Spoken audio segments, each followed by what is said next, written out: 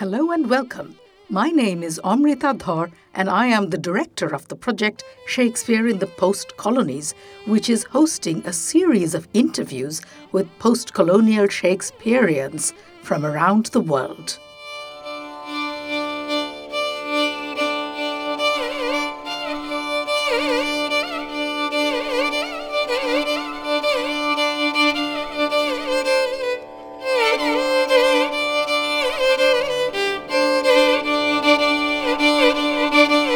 In today's conversation, my collaborator Dr. Amrita Sen and I interview the South Asian inheritance British-based educator, screenwriter and novelist Preti Taneja.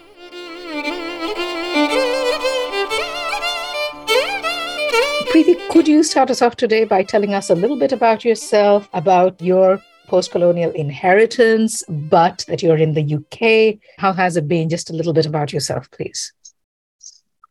So I'm Preti Taneja. I'm the Professor of World Literature and Creative Writing at Newcastle University, and I'm a writer and activist. I'm the author of 2 books. One of them is called We That Are Young, and it's a transposition or translation, as I call it, of Shakespeare's King Lear set in contemporary India.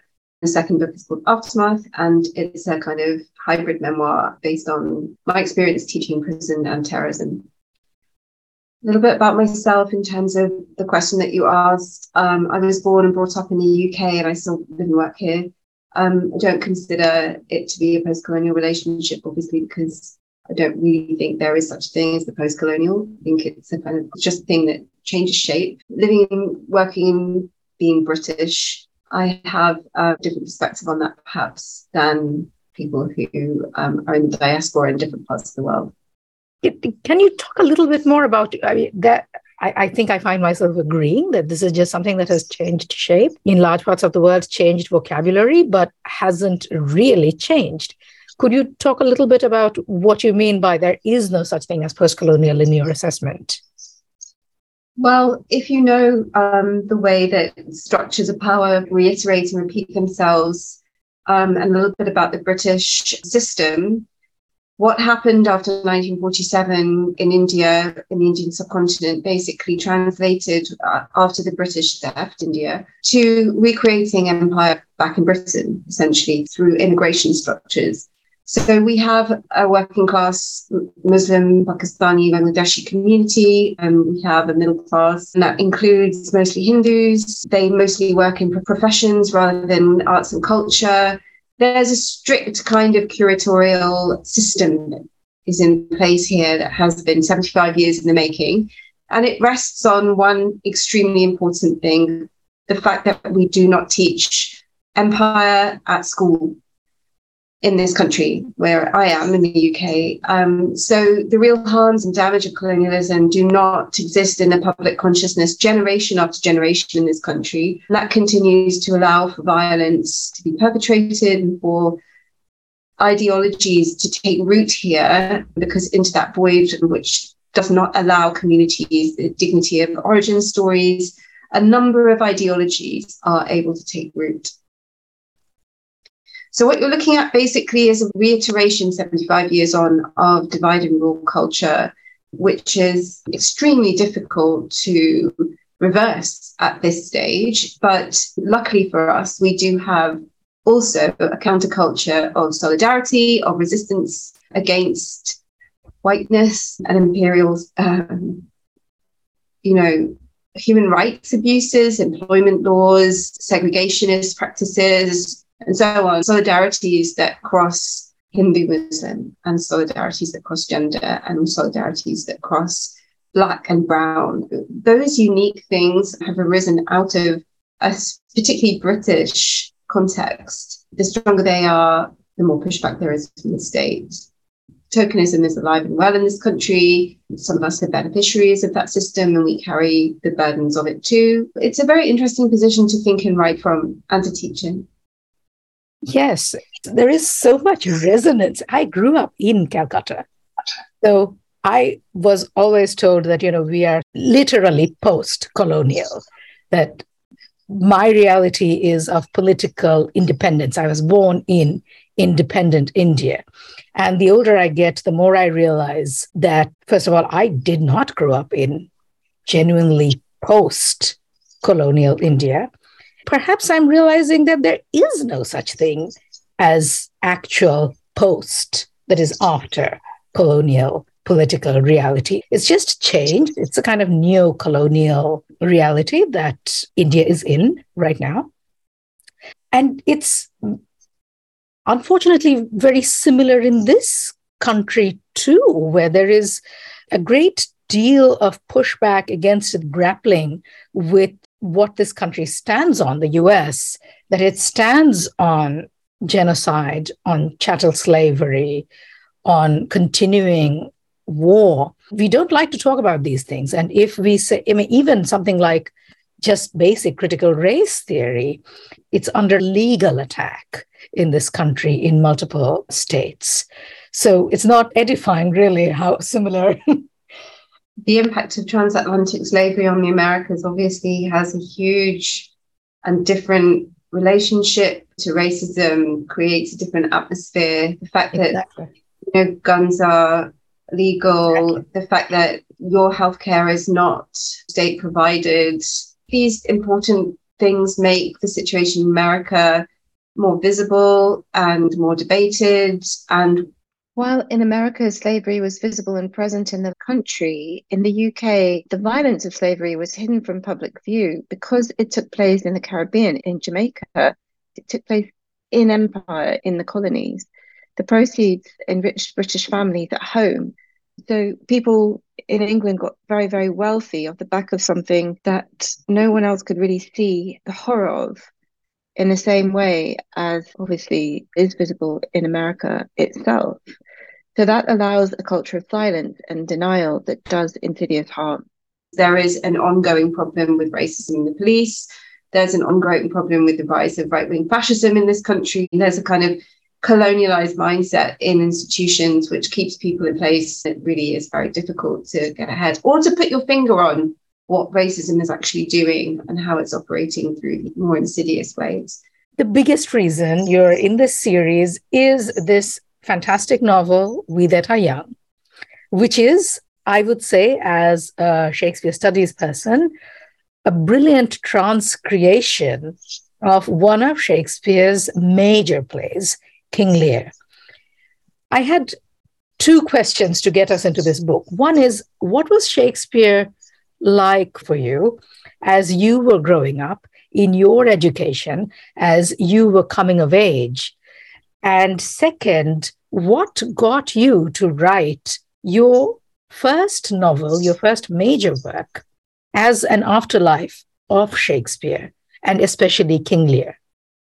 Well, to take the first question, what was Shakespeare to me? Shakespeare's the centre of the education system in literature in this country. From an early age, I was reading Charles and Mary Lamb, watching animated versions of Shakespeare on television. There were filmed or televised BBC adaptations with great British actors. It was an effort all the time. And one cannot help but to be enthralled to the poetry and to the mystery as a child. You're open. And that sense of wonder and awe that what language can do and what mysterious things can happen. And the plots of Shakespeare are so full of doubles and pretense and play acting, and they delight children. I encountered Lear when I was probably 16 for the first time, and it was on the national curriculum as the literature text for our exams, GCSEs, and Midsummer Night's Dream was and Romeo and Juliet were the GCSE texts in the school I was at, and then King Lear was the A-level text. And like I said, there was no teaching about partition or empire in British education system. But I was very aware of that history because obviously I had heard the stories from my mother and grandmother, from my aunts and other relatives growing up.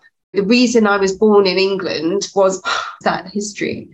My grandmother was a partition refugee. She was a young bride. She was pregnant with my mother, who was born in December of 1947 in Delhi. So it's very alive history for me, but it was never endorsed at school because there was no one talking about it. There was no books about it.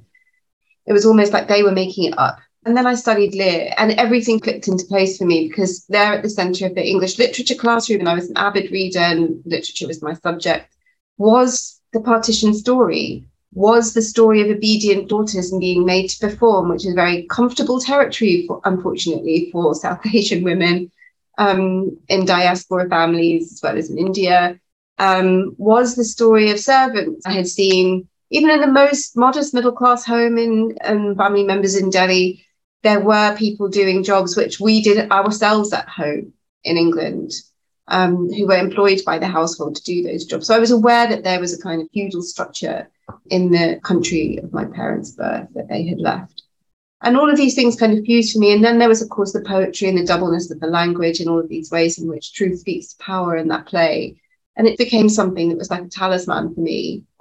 And it wasn't until I was in my early 30s that I decided to try to work through some of that, which has stayed with me all of my educational life and my work in human rights, to try to write this novel, which turned out to be We That Are Young.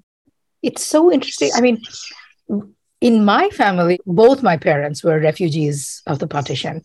When I grew up, 1947 was not thought of, I'm a Bengali, 1947 was not thought of as the date of independence.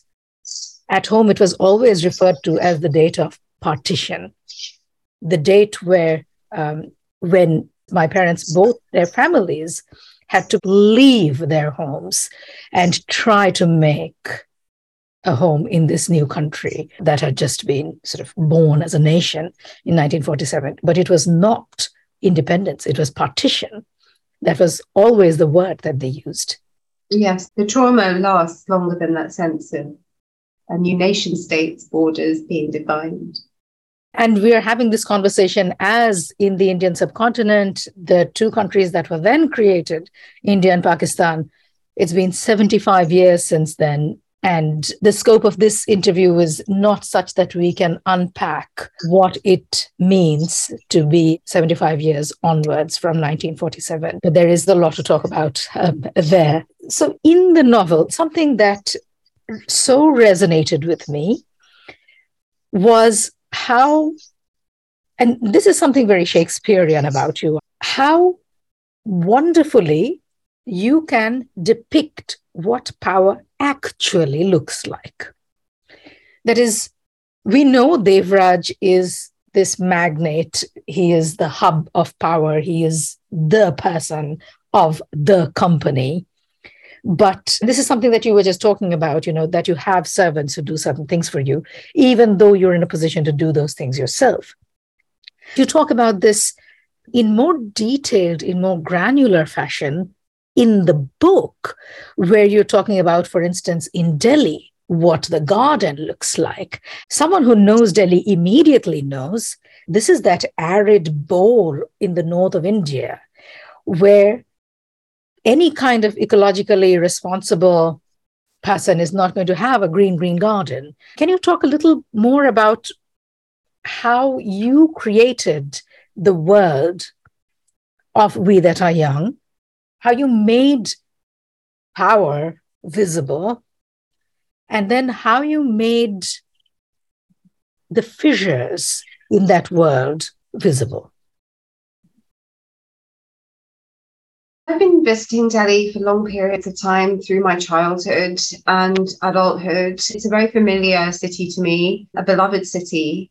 And nooks and crannies of it, I feel a very personal and deep connection to, as well as certain areas of the city, which I've seen change and become more gentrified with kind of changing fiscal nature of the country over time. To create the Delhi of We That Are Young meant taking all of those memories, but also being very true to the idea of myth and fairy tale, which the book is permeated with, and setting it in that epic space where anything feels possible. Because in India, I feel like, and in Delhi in particular, anything is possible if you have enough money. There's references that readers might catch or might not to The Wizard of Oz, the Yellow Brick Road, the Yellow Brick Wall, the lions and tigers and bears on the gate of the farmhouse. You're supposed to feel like you've landed in this space of possibility, but also that has a kind of brutal edge to it. I think geography, environment, and place, and the way in which money can manipulate that do have a lot to tell us about how power operates. Once you have that kind of money, what is there left to do except order the world to your will, right? So then you start thinking about, as a fiction writer, what might that feel like and what might that look like to read about? What do you want your reader to have as an experience? And for me, to create a situation where monsters prey on themselves, you have to stand in the shoes of each character in turn and believe with them that they're right while you're writing them, and then turn that kaleidoscope so the next character feels equally compelling and equally true and equally believable. And your allegiance as a reader switches, but you still remember that you were possessed by the previous character. I do that in the book through structure. So the book's told in 6 voices, 5 young people, the 3 daughters and the 2 sons that appear in Shakespeare's King Lear and Lear himself. And I fill in some gaps that Shakespeare leaves us for our imaginations, voicing a time period, which is a lost time period in Act 5 of the play, where Lear and Cordelia just disappear from the action until Edgar goes, oh, great thing, I've also forgot. And suddenly they come back. So in the novel, you get to know where they were and what was happening during that gap. And it's by kind of situating myself with each character in turn that I was able to create that prismatic sense of what power looks like and what those power hierarchies are. So obviously the patriarchy comes sharper into focus in that sense. It's a polyphonic narrative, and it comes from a carnivalesque literary philosophy, Bakhtinian philosophy for people who read that bent to criticism. As a novelist, I love what plays can do in the space of theatre, what the political theatre can do, and for our consciousness as well as for our entertainment. My hope was to bring some of that hard-edgedness to the novel. Which you very much have. You mentioned the word epic. There is an epic quality to this play of Shakespeare's. Your chosen form, the novel, does enormous justice to that epic quality in size, in shape, in how many poetic voices you allow yourself. The writing is ultimately sometimes hard-edged, yes, often hard-edged, but it is poetic, which is something probably that you just do. But can you talk a little bit about this awareness of genre and you working through the qualities of the novel form, the epic form, and the theatrical form? Yeah, there's a writer whose work I really love, David Shields, and his book is called Reality Hunger. And in it, he writes, quoting from someone else, that genre is a medium security prison.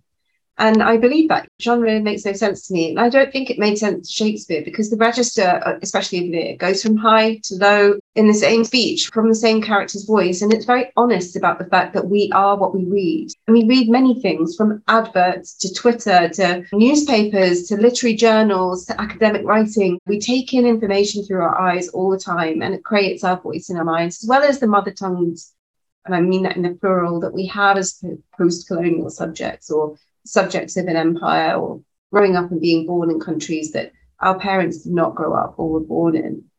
For me, playing like that is really exciting. I owe a lot to poetry. I loved learning through close reading of Lear just how subversive language can be, the English language, which was the language of being civilized. It was the language of being outside my family home. It's the language of schooling and administration. Yet here I was looking at this play at 16, 17, and learning that bond can mean money as well as love.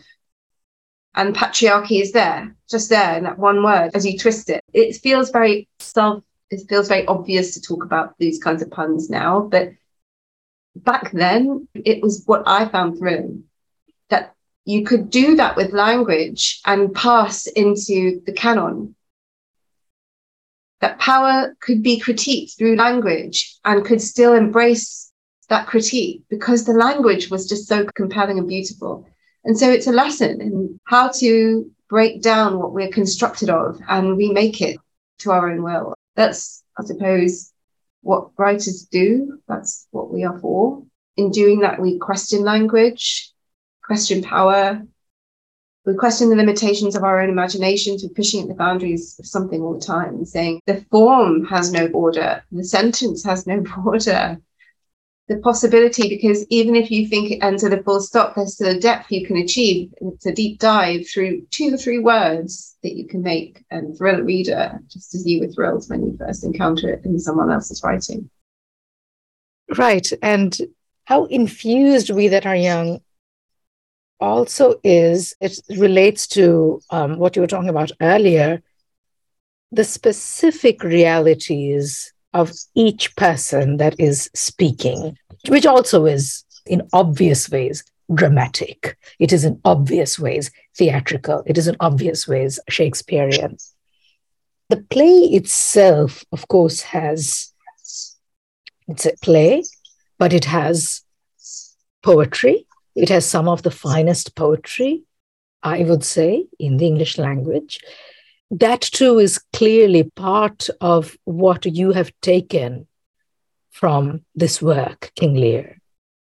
The book itself was something I set out to keep as closely as possible to Lear in its characterization, my reading of those characters, the language and the structure of the play. The scenes fell quite nicely into each character's section of the book, and to cover everything I could about it. So it's got eco criticism, it's got gender criticism, it's got religious and fundamentalist criticism. For me, to know that from readers and other scholars that I was even a little bit successful at that is really wonderful. But at the same time, I really want to draw attention to the other intertextualities in the book, because it's not just about Lear. It's about weaving together something for politics, for political fiction. You know, in this book, you're going to find Faiz Ahmed Faiz. You're going to find Rumi. You'll find Sanskrit aphorisms. You'll find protest songs, all sorts of different languages, some I made up. There's places that don't exist in India that do exist in the book, but the rest of the places are real. There's a whole way of constructing a politics in fiction and using all those tools to make something that feels true to something at source, but also has to stand on its own and feel contemporary, have arisen, just like second generation diasporic young people grow into many languages, into many worlds, carrying all this poetry that we mix inside our own brains. And this is how it came out. It didn't just happen, obviously. It took a long time to craft each sentence of that book, but its origins are in a celebration of hybridity.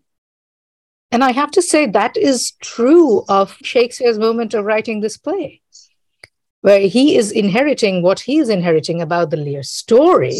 The way he reworks it is about him existing as a writer in his moment. That's right. It's about that feeling of you have something that's happening, you have something to say. The world is changing. The lines on the map are changing around you. There's a new king in town. There are different rules on blasphemy. There are things you can say. There are things you can't say. And you have to find a way all the way around that in order to make art. I find it just absolutely stunning what happens between the 1608 quarto version and the 1623 folio version of the same play. And they kind of become different plays because of how Edgar looks. Right. Lucky me. I really like the fact that Edgar has the last word in the folio edition, and that's why he has the last word in the novel, obviously, because it gives the whole book its shape and its title, and makes a lot of sense that it's that character, the new fascist, the new dictator rises when the old fall. That's what we're basically saying, to borrow from Edmund. But you know, if I was to read it a young now, things have changed a lot. In my own thinking about what those characters might be and do, for example, Radha, who's one of my favourite characters, is the Regan character from Lear. And the Radha in We That Are Young has very little power on the surface, but she has her own power in the technological world. She's running a Twitter account under an anonymous handle, and she's kind of manipulating the share price of the company, which of course has ripple effects for millions of people. But I was writing before Me Too. I think she would have had a different storyline almost if that had been happening around the same time of writing. So it's always interesting to see how your work dates and what you might do differently if you were doing it now. And yet you have to stay true to the moment you were in. As a literary critic talking about this book, I am thrilled by the level of craft and the level of faithfulness of this work to Shakespeare's play. At the same time, part of me wonders, well, what would have happened if it weren't as faithful? What would have sloughed off? What would have come in? And what kind of challenge was it? Or did it feel like a constraint to have Lear as the thing that came before this? The only real constraint with writing with big canonical texts with Lear, for example, is because the language is so compelling and so famous, and it's so much inside the psyche, that when you're writing those big set pieces like a storm scene or the love test, somehow Shakespeare's language creeps in and takes over. So there's a constant thing about doing a little tussle with your own confidence or your imagination to say, how can I keep this in the world I'm constructing and let it stand on its own 2 feet, with those flickering through of Shakespeare that people delight in if they know the play, and they won't miss if they don't when they read the book. A lot of the reviews and a lot of commentators talk about how you place your novel, We That Are Young, in contemporary India. But I wanted to specifically ask you why you wanted to set it within a corporate setting. I mean, why not anything else? And I ask this because compare it with, say, for instance, Vishal Bharadwaj's cinematic adaptation. He set them in the murky Mumbai underworld. So he sort of preferred modus operandi almost is the criminal underworld. And so I was sort of curious to know why you chose to set your adaptation of King Lear in corporate India.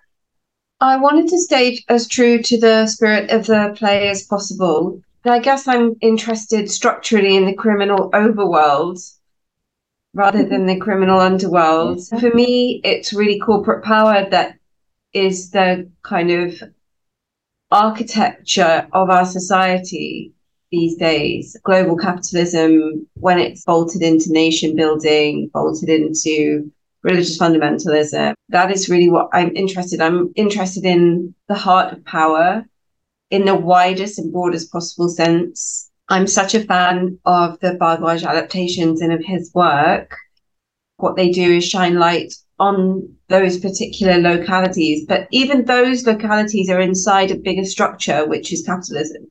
Bigger kind of way of thinking about how all of us are implicated is what I'm interested in both my books, in We That Are Young and in the second book, Aftermath. So for me, to think about the relationship between India and its roots in empire, for example, contemporary India's roots in empire, which started off as a colonization through trade, through the East India Company, which is obviously going to lend itself to the idea of the Devraj Company, and the ways in which the traces of empire have stayed and consolidated into what contemporary India is legally and fiscally and ideologically.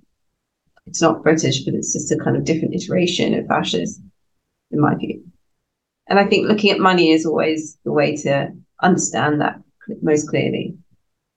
It's so fascinating that you mentioned the East India Company, because you do refer to the Devraj's company as the company, and it kept reminding me of the East India Company. I wasn't sure if that was just me. Yeah, there's nothing in that book that isn't intentional. It's interesting because when you're writing, you wonder, is this too obvious? Is this too on the nose, as they say, calling it the company? But it isn't. And I'm a big fan of linguistic duplicity and plurality and of puns, essentially. So when I think about the company, I think about theatre companies, which is obviously a lovely way of referencing the play as its original form.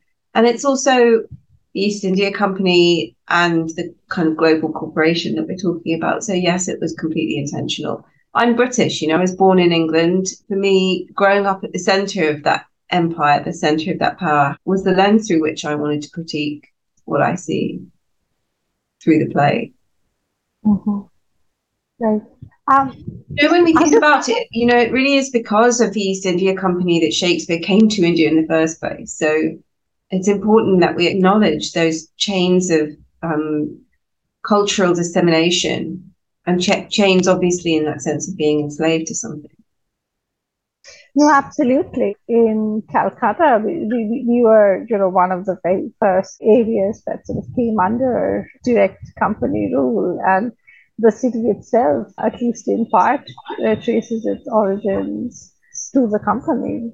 There might have been three villages that were already there, but it didn't come together at our global capital before the company. And the reason why we study Shakespeare here in Calcutta is, again, very much because of the company and specifically the elite class that it helped generate, right? Which would be Indian in skin, but English in all other sense. And I think it is equally important for us to acknowledge where we come from, right? From that extremely privileged background, which is why, honestly, I think I'm sitting here talking about Shakespeare because I belong to the newly generated middle class that came into being because of the company in the 19th century and its aftermath. The other thing that struck me about that are young is something that goes back to Shakespeare's original play text, I think, which is the absent mothers. And I was wondering whether you could say a bit about the absent mothers and how they seem to haunt the novel, right? I mean, Jeevan's mother, of course, but also the mother of the three girls, or also the girls. This question's always been a really interesting one because obviously our mothers play such a large part in culture, cultural control and cultural conditioning in South Asian families, and often as instruments of patriarchy as well. So when you remove that presence, you have a sort of anarchy, the possibility of anarchy and the possibility of true connection. Taking it from the children's point of view, anyone who was close to a mother that they've lost will understand this, but they never die. Not only do they never die, but they become what we wish they were at any moment that we want them to be that. Of course, in reality, they may not have been the way we wish they were, or can imagine them once they're gone, but they're not around to remind us that they're also human with complex foibles of their own, that they would also have got annoyed with us or told us off or whatever. But grief is a central kind of construction of the book. And the fact is that mothers do not exist in Lear in any embodied presence. So that gives the novelist an opportunity to think through, because obviously with transmuting or translating a play structure into a novel, there are certain things that formally you have to do that you can get away with not doing in plays. So where the play space allows you for some more kind of existential spaces to open up and silences, and our suspension of disbelief works in different ways. You can cross the stage from London to Dover in 2 steps, or you can imagine, no, she's just not there. When you're writing a novel, those are the gaps that one has to fill because narrative demands that almost, or some kinds of forms of narrative. Of course, there are forms you can write in that you could probably replicate some of those more existential things. But my novel is sort of epic and hyper-real, and it's got that glaze of social realism to it as well. So I had to answer those questions formally as an artist. What was Jeevan's relationship to his mother? How did they end up in America? What was her relationship to Devraj and to her husband with the girls? Because the Kashmir storyline in We That Are Young is the heart of the book, really. And everything in the book drives its way to Kashmir, just as in the play, all the action drives its way to Dover. How to connect this family who are not Kashmiri to that land could only be through this missing mother. The annexation of the land could only happen through that marriage for this particular family, which is a synoptically for Hindu state violence in Kashmir. I would actually like to hear more, especially with how you bring Kashmir in and how your novel effectively becomes a post-colonial critique, not just of Shakespeare, but also of the post-colonial state in effect. So if you could possibly say a bit more about that. So my background's in human rights advocacy and reporting. So before I became a writer and now an academic or a teacher and a university professor, I worked for a long time in minority rights advocacy. I travelled extensively. And I'm very interested in the traces of the law and how the law replicates itself across time. So when you look at the Indian Constitution or the Indian Penal Code, you see these laws and practices that were enshrined by the British into the Indian system. So they're bolted into the psyche of what the nation state is and how it imagines itself. And they're very useful things for people to keep using. You've got Victorian era laws on gay rights, of shutting down the right to your freedom of sexuality. You've got colonial era laws on the powers of the army to act with impunity. And this is something that Vishal Bhardwaj draws on very much in Heather as well, which is obviously set in Kashmir. And they just lasted into a period where the state's violence, the new nation state's violence, was very conveniently taking. So when we step into those boots, what are we becoming? That's the question that Leah is asking us. When we think about becoming our elders or our predecessors in a legal sense of taking on those colonial era violences that allowed the British Army to act with impunity towards Indians, and now Indians are using them against Muslims or people from different parts of the country, different kinds of minorities. What has the state itself become? What do you mean when you say post-colonial? Because I don't see any post in this whatsoever. And as a person who is in the diaspora and who lives, again, like I said, in the sort of heart of empire, what I see in Britain is that this thing never ended. You know, the British may have quit India in 1947, but they just came home and recreated it here with the same structures of power, with the same kind of Hindus can rise in certain classes and Muslims may not. So we still have that here. And what we're seeing in Britain at the moment is that void in our education system, because we don't teach empire history here, is now being filled by the same Hindutva violence of ideology that's happening in India. So we've had communal riots in Asian areas of Britain over the last few weekends. It's crazy. It's like watching partition unfold in real time here at home.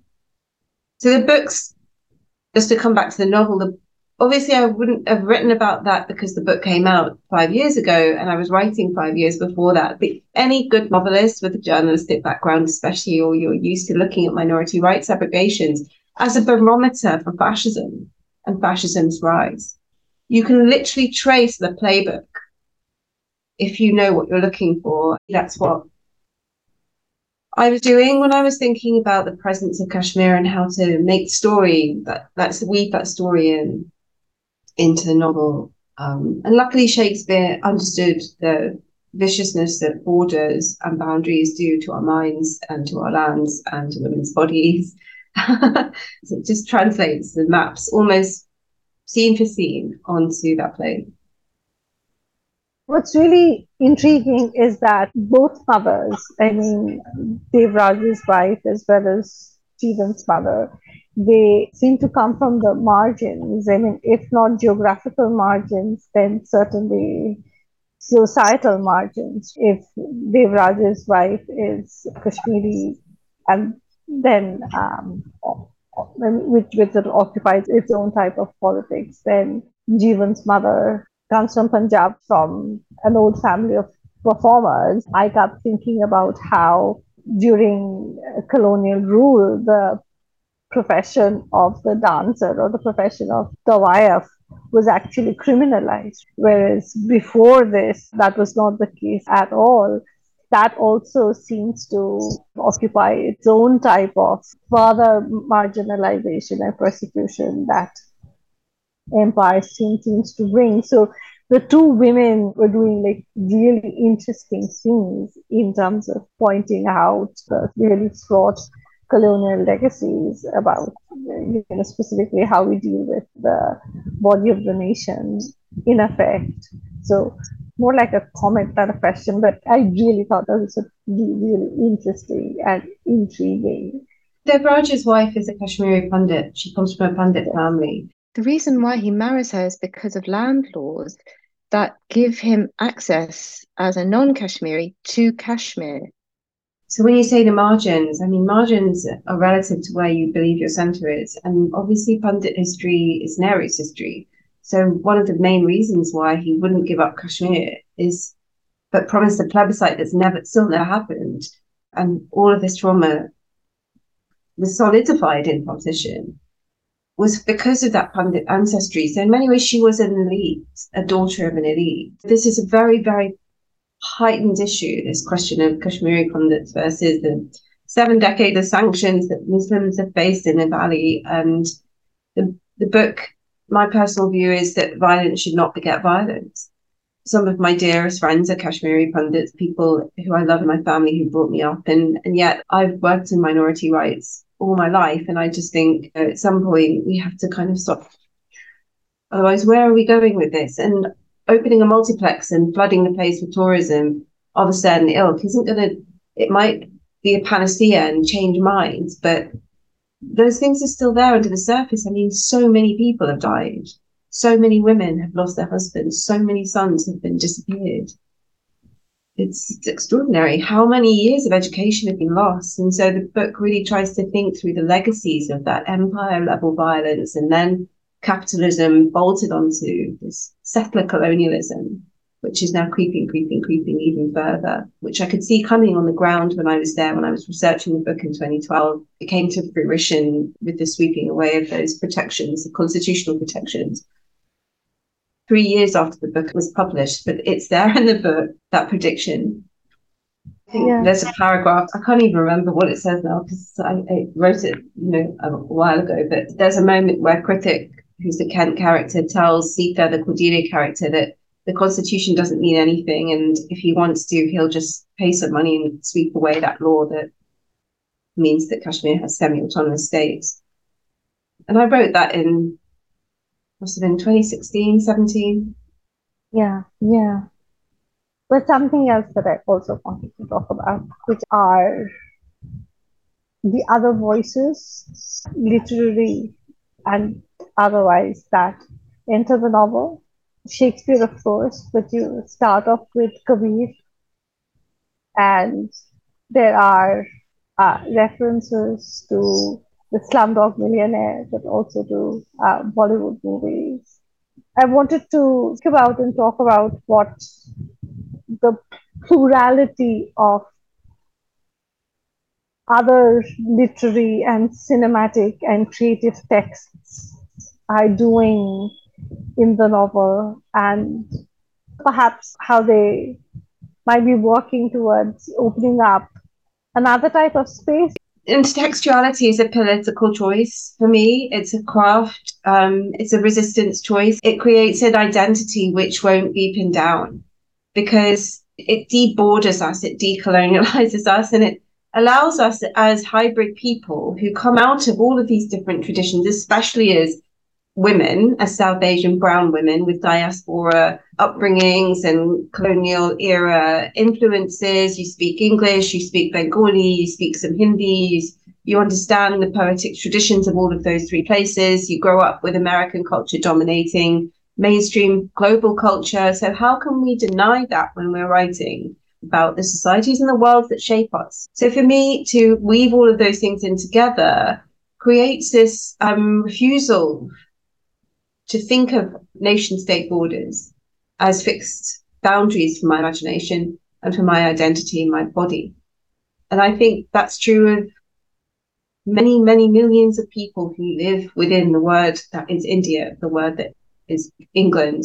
For me, multiplicity in language and intertextuality is a way of making new worlds and expressing the world as I feel it really is. And obviously, if the setting was different, if the characters were different, if the novel demanded it, that would be different. But this novel demands that this world be accurately represented in all of its hybridity as a positive thing. Not I'm so ashamed that I'm miscegenated in some way. I'm not. Because we all are. There's no such thing as authenticity. There's no such thing as purity. Thankfully. Right? The absolute horror of the pure and the authentic, right? It's much more fun and interesting and life-giving, I think, too. So much more life-giving. And I think, that this novel and a lot of my work, this book, the next book, the stories, they upset people who want that. I have questions in England. How dare you write about Shakespeare with Shakespeare? I had questions in India, why don't you write about your own country? I had people in reviews can sound outraged that this book exists because it's doing something that shouldn't be allowed, because it doesn't have a genre, it doesn't have a category, refuses categorization. And I think, brilliant, just refuse. I love books that say no to literature in that sense. And I hope I always make that kind of art. Yes, absolutely. We also wanted to touch upon your newest book, Aftermath. Okay, so Aftermath is a creative non-fiction book. It's based on me thinking through a terrorist event I was involved in which a man I had taught in prison creative writing. After his release, he went on to commit an atrocity in which 2 people were killed, one of whom I knew very well, who I worked with. So I was in the center of this event in a very strange way. In my own center, there were many centers, and of course, the real grief belongs to the families of the victims and the people who died. But because I taught creative writing to this person, because he was British Pakistani, I'm British, Asian, Indian, we have a shared South Asian origin, history, and partition and empire. And both of us born in this country. He was a little bit younger too, really. So having that relationality in the context of the UK brings with it, to me, a certain set of responsibilities about how to think through grief, how to think through atrocity, and how to understand, again, these kind of structures of power that keep us incarcerated. Immigration, poverty, austerity, the Tory policies that have marked the last 2 decades in this country, Tory, shorthand for Conservative. So Aftermath uses a lot of the same strategies as We That Are Young. It uses a political intertextuality. It's woven through the sentence level with poetry from abolition poetics, from Bais Ahmed Bais, from resistance fighters, Joy James, from all sorts of places. People who have come before me who've thought through prison, state violence, individual violence, and thought about this idea of what radical means. So for me to actually make that work was a kind of way of thinking through what happened and my position to it. And then I have to think as well about the literary life, and literary culture, and literary culture's role in creating a divided society. If we read, therefore, we must find empathy through characters. If we write, therefore, there must be something about us that's inherently good. If you teach Shakespeare to a man in prison and he writes a story, is he on his way to redemption? You know, these are very pervasive myths, and they're bullshit. So the book really looks at what is behind some of those ideas, what kind of saviorism, hero narratives, fundamental mythic structures are behind some of those ideas. In the 3rd section of the book, I look at a few different novels and short stories that are very popular that have dealt with terrorism and police and Islamophobia and prison. And I contrast those with my experience of teaching men who were incarcerated in high security for 3 years. High security obviously means category A crimes, including terrorism. One of the books I look at is Margaret Atwood's Hagseed, which is The Tempest, and it's set in a medium security prison in Canada where the Prospero figure, Felix, goes into this medium security prison to teach a bunch of Calibans, her words, not mine, Shakespeare, and perform a version of The Tempest inside the prison. It's a really interesting book to look at in this context of white saviorism and racial injustice and the ways in which the school to prison pipeline works. And I'm also bringing this back to the UK all the time because I grew up here and this is the context I know the best. And the race elements in that as well. Because I think literary culture has a lot to answer for. The ways in which these stories get written, who gets to speak, how they get to speak, the reach they have when they speak is something that as writers and critics we should be thinking about. That's the way in which Shakespeare really appears in Aftermath. And looking ahead to your future writing project, can we expect to find more of Shakespeare?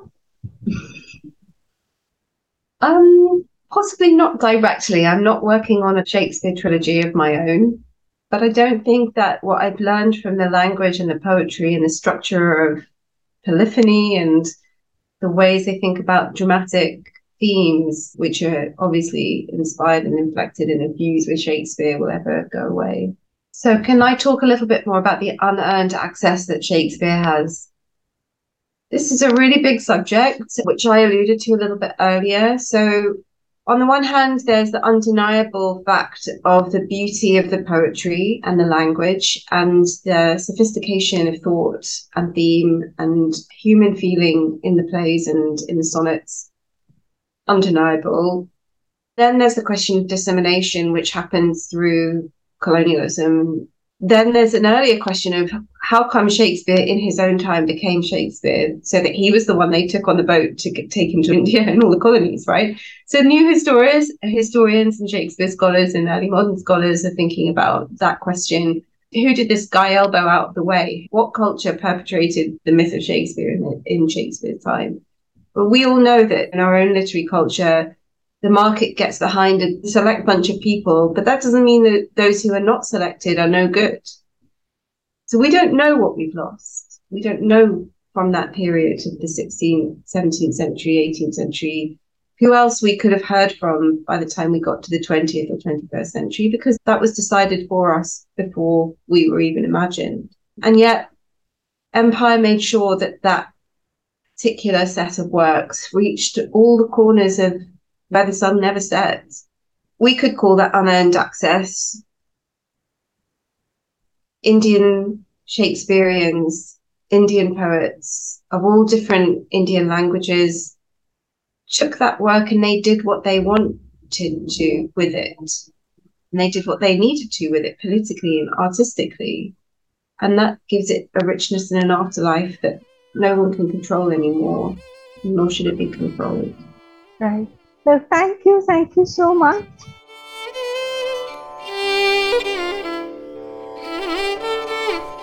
If you enjoyed this conversation, please subscribe to this podcast, spread the word, and leave a review.